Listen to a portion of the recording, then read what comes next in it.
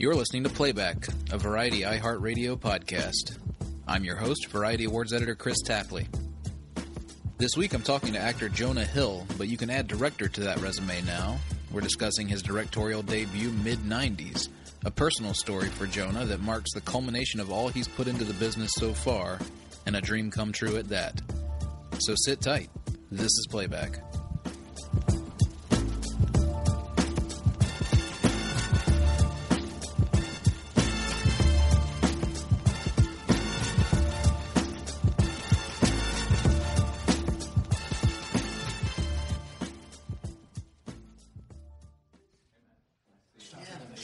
Listen to these. Oh, yeah? Thank you. Fantastic. Honored to be on as a director. It's cool. Honored to have you as a director. Did you watch the film? I did. Okay, cool. A couple of weeks back. May I have some water for you? That would be awesome. How was it, that screening at the new house? Oh, cool. Oh, the one in L.A. Yeah. Sorry, we were like bouncing around. It was pretty cool. Was that the skateboarding? Was there a big skating one? Yeah. Thank you. Lots of warm beers getting passed around. That's great. It was awesome. It added to the flavor. That's a good context to see it in. Yeah, for sure. I loved it. Great work, man. Thanks. He's just going to grab like an over the shoulder and then You guys chatting. Oh, sure. How's the day been going? So far, so good. Yeah. Yeah, I love being in LA. I don't live here, so it's like I treat you don't? it. Yeah, it Where feels do you like live now? vacation. I live in New York for the past like 5 or 6 years. Nice. What part of town? Downtown? Yeah. I'm just going to bring this back after the photo. Okay. I was on the Upper East Side for a year. Yeah. Did you like it? I did. I like that neighborhood a lot. Yeah. Of course, they put in that, the queue goes up there now after I've moved away. That would have been nice when I lived That there. would have been very helpful. Yeah. Yeah. 72nd Street stop and stuff like that. I was just up there last week, actually. It's all pretty different. Yeah. I really, there's benefits to living everywhere here. Cool. As you get older, it's nice to live out here because it's relaxing. Yeah, for just. I was telling somebody, it's like you can just step out on your porch and there's trees and, you're not like in the middle of life. You're not in the middle of the community immediately out here, which can be nice. It can be, yeah. But anyway, we're up and running. All right, sir.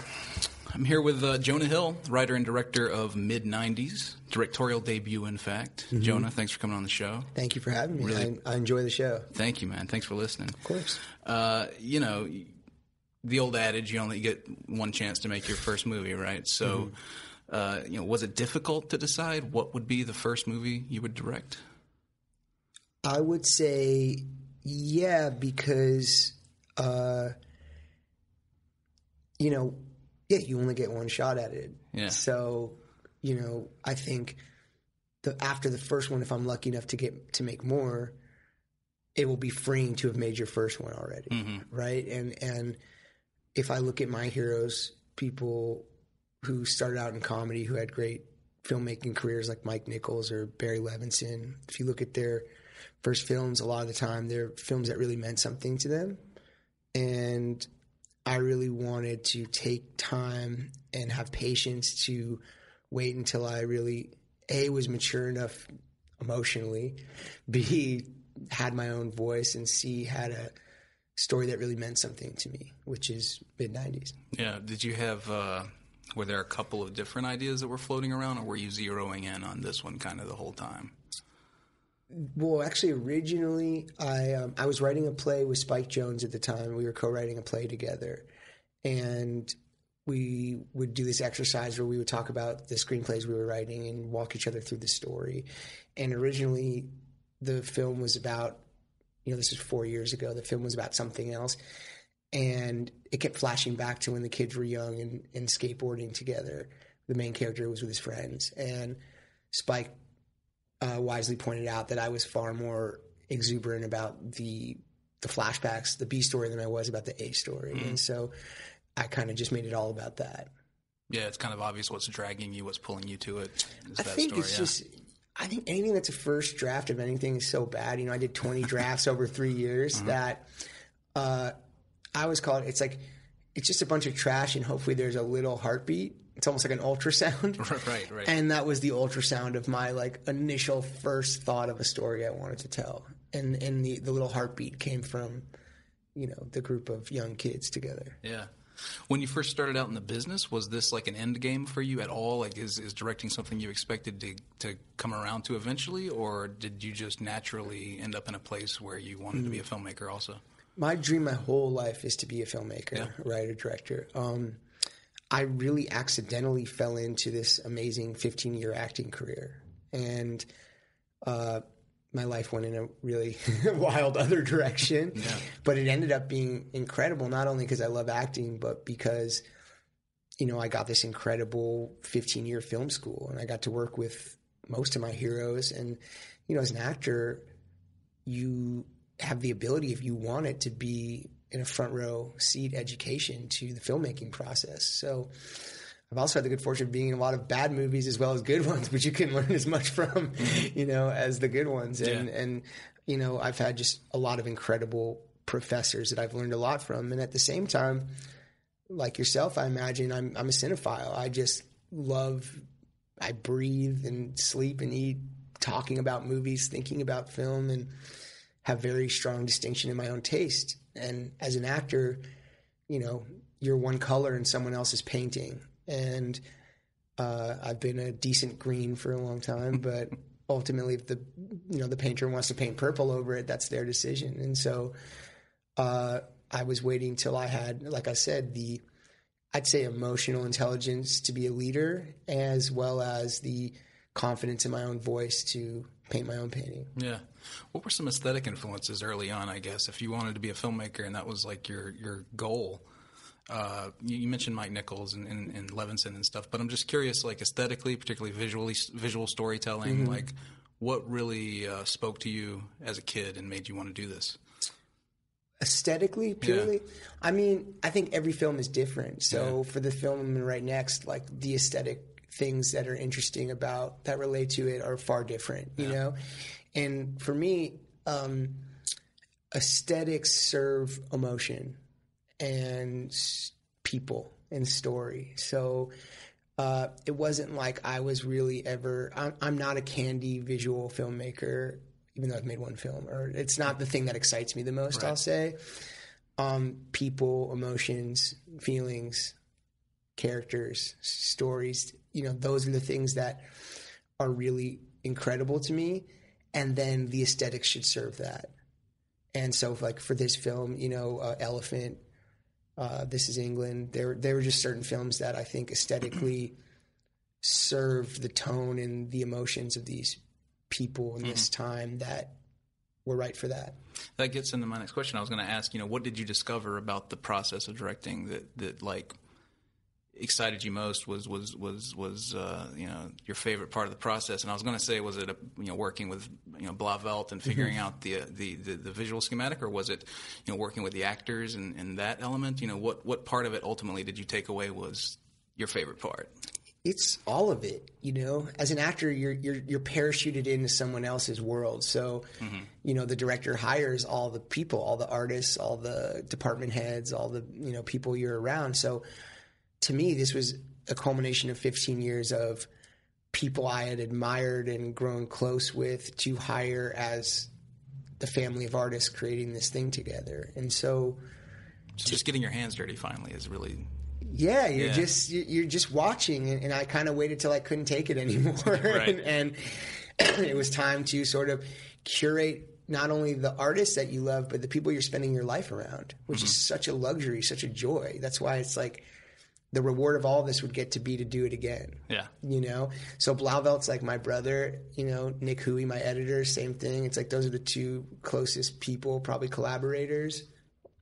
Scott Rudin, Eli Bush, and A24, and Scott Robertson, my first AD, who I had done Superbad and Moneyball with, and he had done everything from like The Revenant to Foxcatcher. He's just a brilliant guy, and he was one of the first people I called. A first AD definitely helps make a film or break a film, right? That's the general, man. Yeah, he's the man. He's amazing. And Heidi Bivens, my costume designer, and there's just so many people I knew I had hired 3 years before we even started shooting. And I guess to me it just was curating a community that was making something together. And singularly the most moving thing is, having something that means something really deep to you emotionally, and then having these actors connect to it, these young kids who hadn't acted before, then bring it to life, and then showing it to an audience and having people laugh or cry or, both. And I don't know, just the fact to me that the movie holds so many different emotions is very moving to me. Yeah. I was just hanging out with Scott and Eli in New York last week, actually. They're the best. Speaking of Blauvelt, you mentioned Elephant and what was the other one? This Is England. Great DP, came up under Harris Avitas, the late great Harris. This is a Avitas. Conversation I'm so grateful to have right now.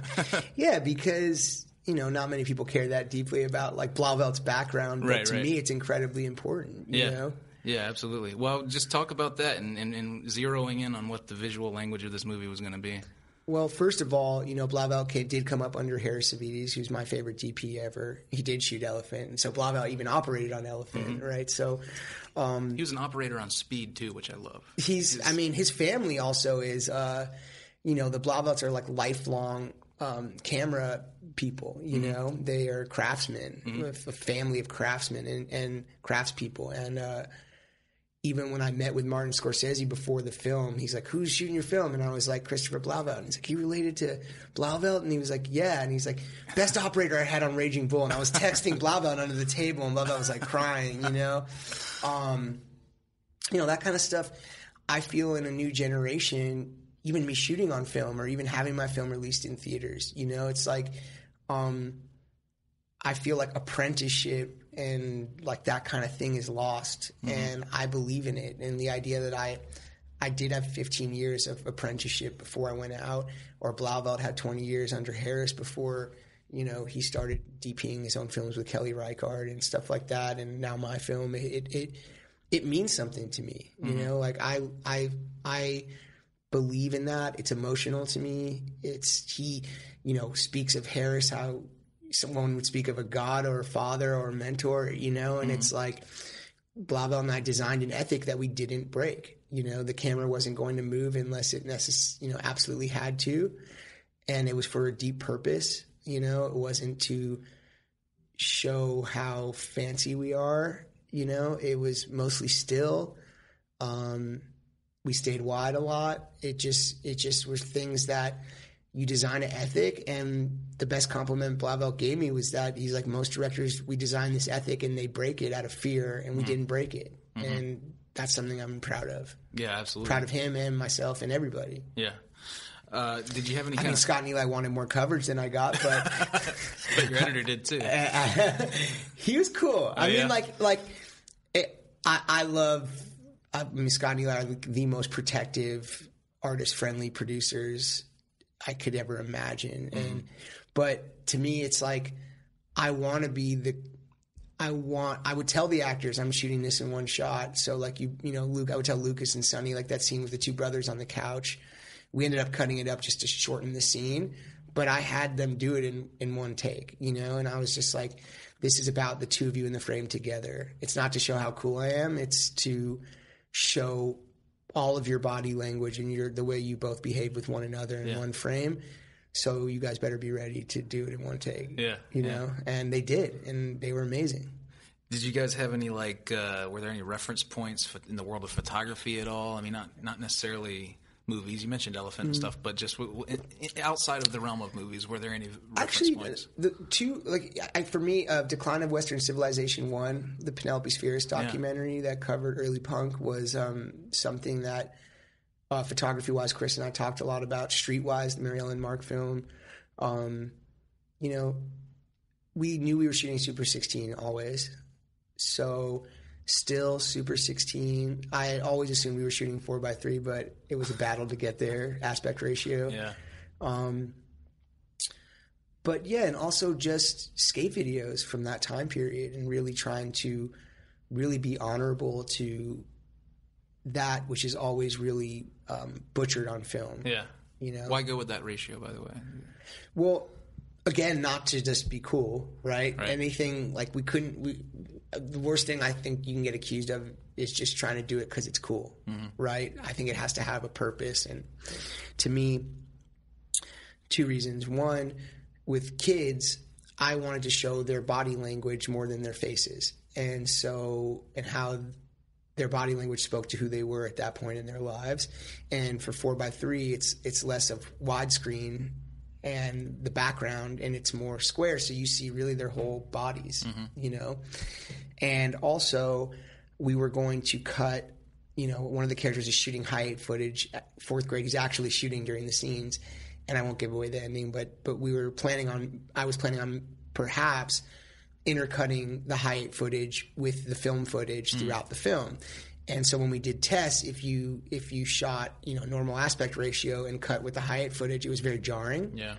And the 4:3 and the high-8 footage cut like butter. Yeah. So there were just multiple reasons. The fight to get there was its own battle, and God bless A24 and Scott Rudin for letting me fight my way into doing that. Yeah. All the needle drops are so great in the movie. You got one of my favorite songs of all time in there. Which one? Souls of Mischief. 93 Till Infinity. Yeah, that song is so good.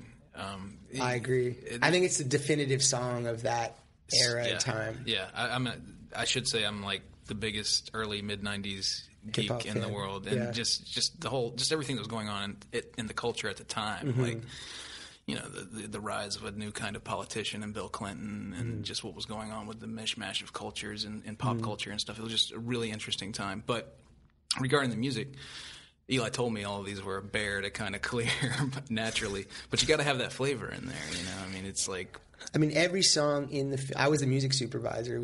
I am the music supervisor, and I had written every song to that scene. So every single song, we got every song that was written to that scene years before. And I had given the kids iPods, everybody an iPod on the crew and cast, and the first song on it was 93 Till Infinity, because I feel that encapsulates LA culture, skate culture, hip hop culture at that time. That's the best example to me. yeah. We didn't have a big music budget, so I wrote heartfelt letters to all of these artists, and I went to Morrissey first because I figured he would be the most challenging, and he was so generous. And right away I was like, good luck with mid-90s. Like, I hope you... Awesome. And it was amazing. I was like, to Eli and everybody, and Scott was like, I'm friends with Morrissey. He knows what mid-90s is. It was so exciting. And then I have a personal friendship with Q-Tip, who happens to be one of my heroes. And so once I got Morrissey and Q-Tip, I figured most people would be, you know, pretty receptive that this was a serious thing to be a part of, and actually worthy of being a part of, because they're such respected artists. Yeah. But a big part of the movie thing I wanted to do was to frame hip hop in a way that it means to me, which, again, like skateboarding is often butchered in films. Like, it's usually shown with someone driving through the hood or popping champagne or some stereotype. And to me, it was the emotional backbone of my growing up. And so I wanted to make an elegant film that framed hip hop in the way that Tribe Called Quest to me were what the Beatles were to my parents. Yeah. And that was really important to me, and something that it's been a joy to not only show skateboarders, not only show, you know, everybody, but to show these hip hop artists how I view their music and how a generation views their music. And it's not just like a fad or, you know, some gimmicky thing. No, it's real. It's seminal. It's just emotional. Yeah. Well, regarding music, I mean, you got Trent Reznor and Atticus Ross to come in and do the score. I mean, what were you looking for in like the interstitial music, essentially, that would kind of fill out the musical identity of the movie, I guess? I mean, well, I never in my wildest dreams would I think that my favorite modern composers, you know, Trent Reznor and Atticus Ross, would score my first film, you know, and that was, luckily we just showed them a cut of the film and they wanted to do it, and it was amazing. But my idea was, I didn't realize how much a filmmaker is responsible. You know, they are asking you for direction. I thought Trent and Atticus were just going to send me music and that was going to be it. But I didn't realize, like, you play with the stems, you change things around, you really formulate what it is together. And it was an amazing process. For me, my major idea was, you know, they're so known for the Social Network score. That score matches that film, which I believe to be about, like, you know, sort of coldness and beauty in its coldness. And to me, I was like, what would it be like if Trent and Atticus did Warmth? What would that feel like with their perverse take on warmth? And I'm really happy with how the score turned out. Yeah. Let's see. This kid, Sonny, your lead, is just such a natural. He's amazing to watch.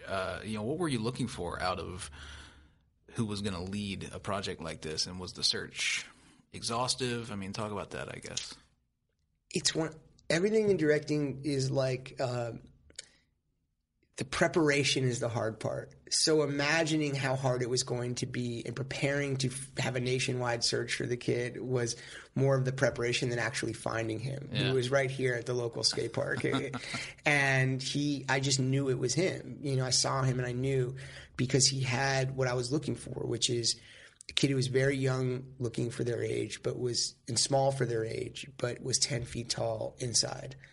And I knew I wasn't going to hire someone who was meek and have them learn confidence and portray confidence. I knew it was a lot more real to have someone who's very confident and reverse engineer to the beginning of the film and almost try and have them understand meekness. Yeah. And Sonny's he was 11 when we shot. I'm 34 and I've been acting for 15 years, and I've never had to strap a film to my back and like walk across the field like that. Yeah. He carries the film, you know? Yeah. So he's just so impressive. Yeah. There's something in his eyes too. I mean, you know, the camera loves his face, if you will, and you kind of get lost in there. He's just a serious, real deal actor, and he's only 13 now. I just am so interested to see where he goes. Yeah.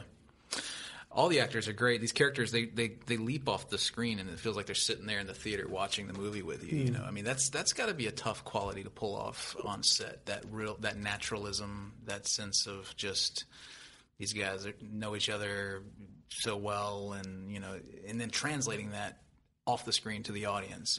How do you get at something like that? It's just work. Like I said, it's preparation. So when you get there, it's not as hard. You know, some of them did know each other really well in real life, which was really helpful. Yeah. But the amazing part was I had worked on the script. I did 20 drafts over 3 years. And I was willing to throw it away because I figured these non-actors, I knew I was going to cast first-time actors. And I was like, oh, they're going to want to improvise. They're not going to be able to like become these other people and memorize these lines and deliver them honestly and genuinely. But what I was surprised was they didn't want to improvise. And they worked so tirelessly to become good actors that that's singularly the most like moving experience in my life, was watching them just literally learn how to become artists and be empowered to become artists and take that opportunity and grab the bull by the horns. And by the end, they were, you know, they would be running scenes when I got there at the trailers, and they'd be, you know, they'd have them up and running. Putting in the work. Yeah. They just worked harder than I ever could have imagined in my wildest dreams. Yeah. I'm proud of them. What do you think, what's the big takeaway from the entire experience for you? I mean, was there something about the whole thing that truly surprised you that you learned, or, you know, what are you really taking away here? The reward is the process. Yeah. I've never been more happy in my life than when I'm either writing, shooting, or editing a film. And the reward solely is that I get to do it again, if I get to do it again. I think you'll get another crack at it, man. I should. Hey, your mouth to God's ears. That would be great. Well, do you want to phase out acting a bit? Would you rather? I don't view it like that. Like, no. I view it like I have the next film I want to write, so I want the time to write that. You know, right now all I'm doing is getting the word out about our film, mid-90s. Yeah.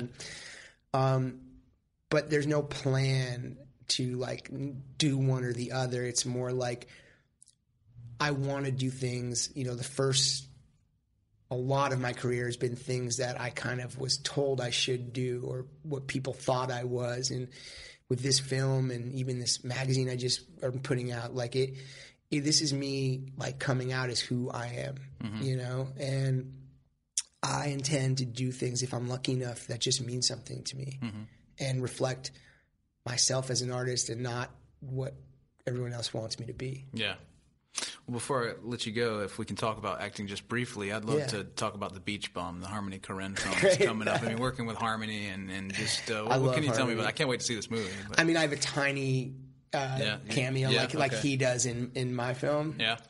We traded cameos, and he's just someone who is a close friend and was super supportive and gave notes on this film and vice versa on Beach Bum. And he's just someone I admire very much. He's someone who is truly his own artist. He really does not care what people want from him or want of him. He wants to make things, and we live in a world where that's less and less. And we live in we work in a medium where it's harder and harder to make those kinds of projects. And I admire his ferocity and fight to get the things he wants to get done, which no one ever really wants to seem to help him just do. Right. If I was up to films, I'd say give Harmony Korine whatever he wants, but I don't know, I adore him, and he's a good person and a really, really generous with his advice and thoughts, and just a talented man. Yeah, awesome. Looking forward to that. Everybody should go see this, mid-90s. It's October 19th is the release date. Check it out. Jonah's going to be doing this, I think, more and more, because clearly you love it. So that's I'm happy very to hear kind. that, dude. Yeah. Thanks again for coming on I'm the just show. a film nerd like everybody else that I can't believe I get to, have even made such a meaningful film to me. Yeah, man. Well, congrats. Thanks again for coming on. Yeah, it's great. Highlight my day.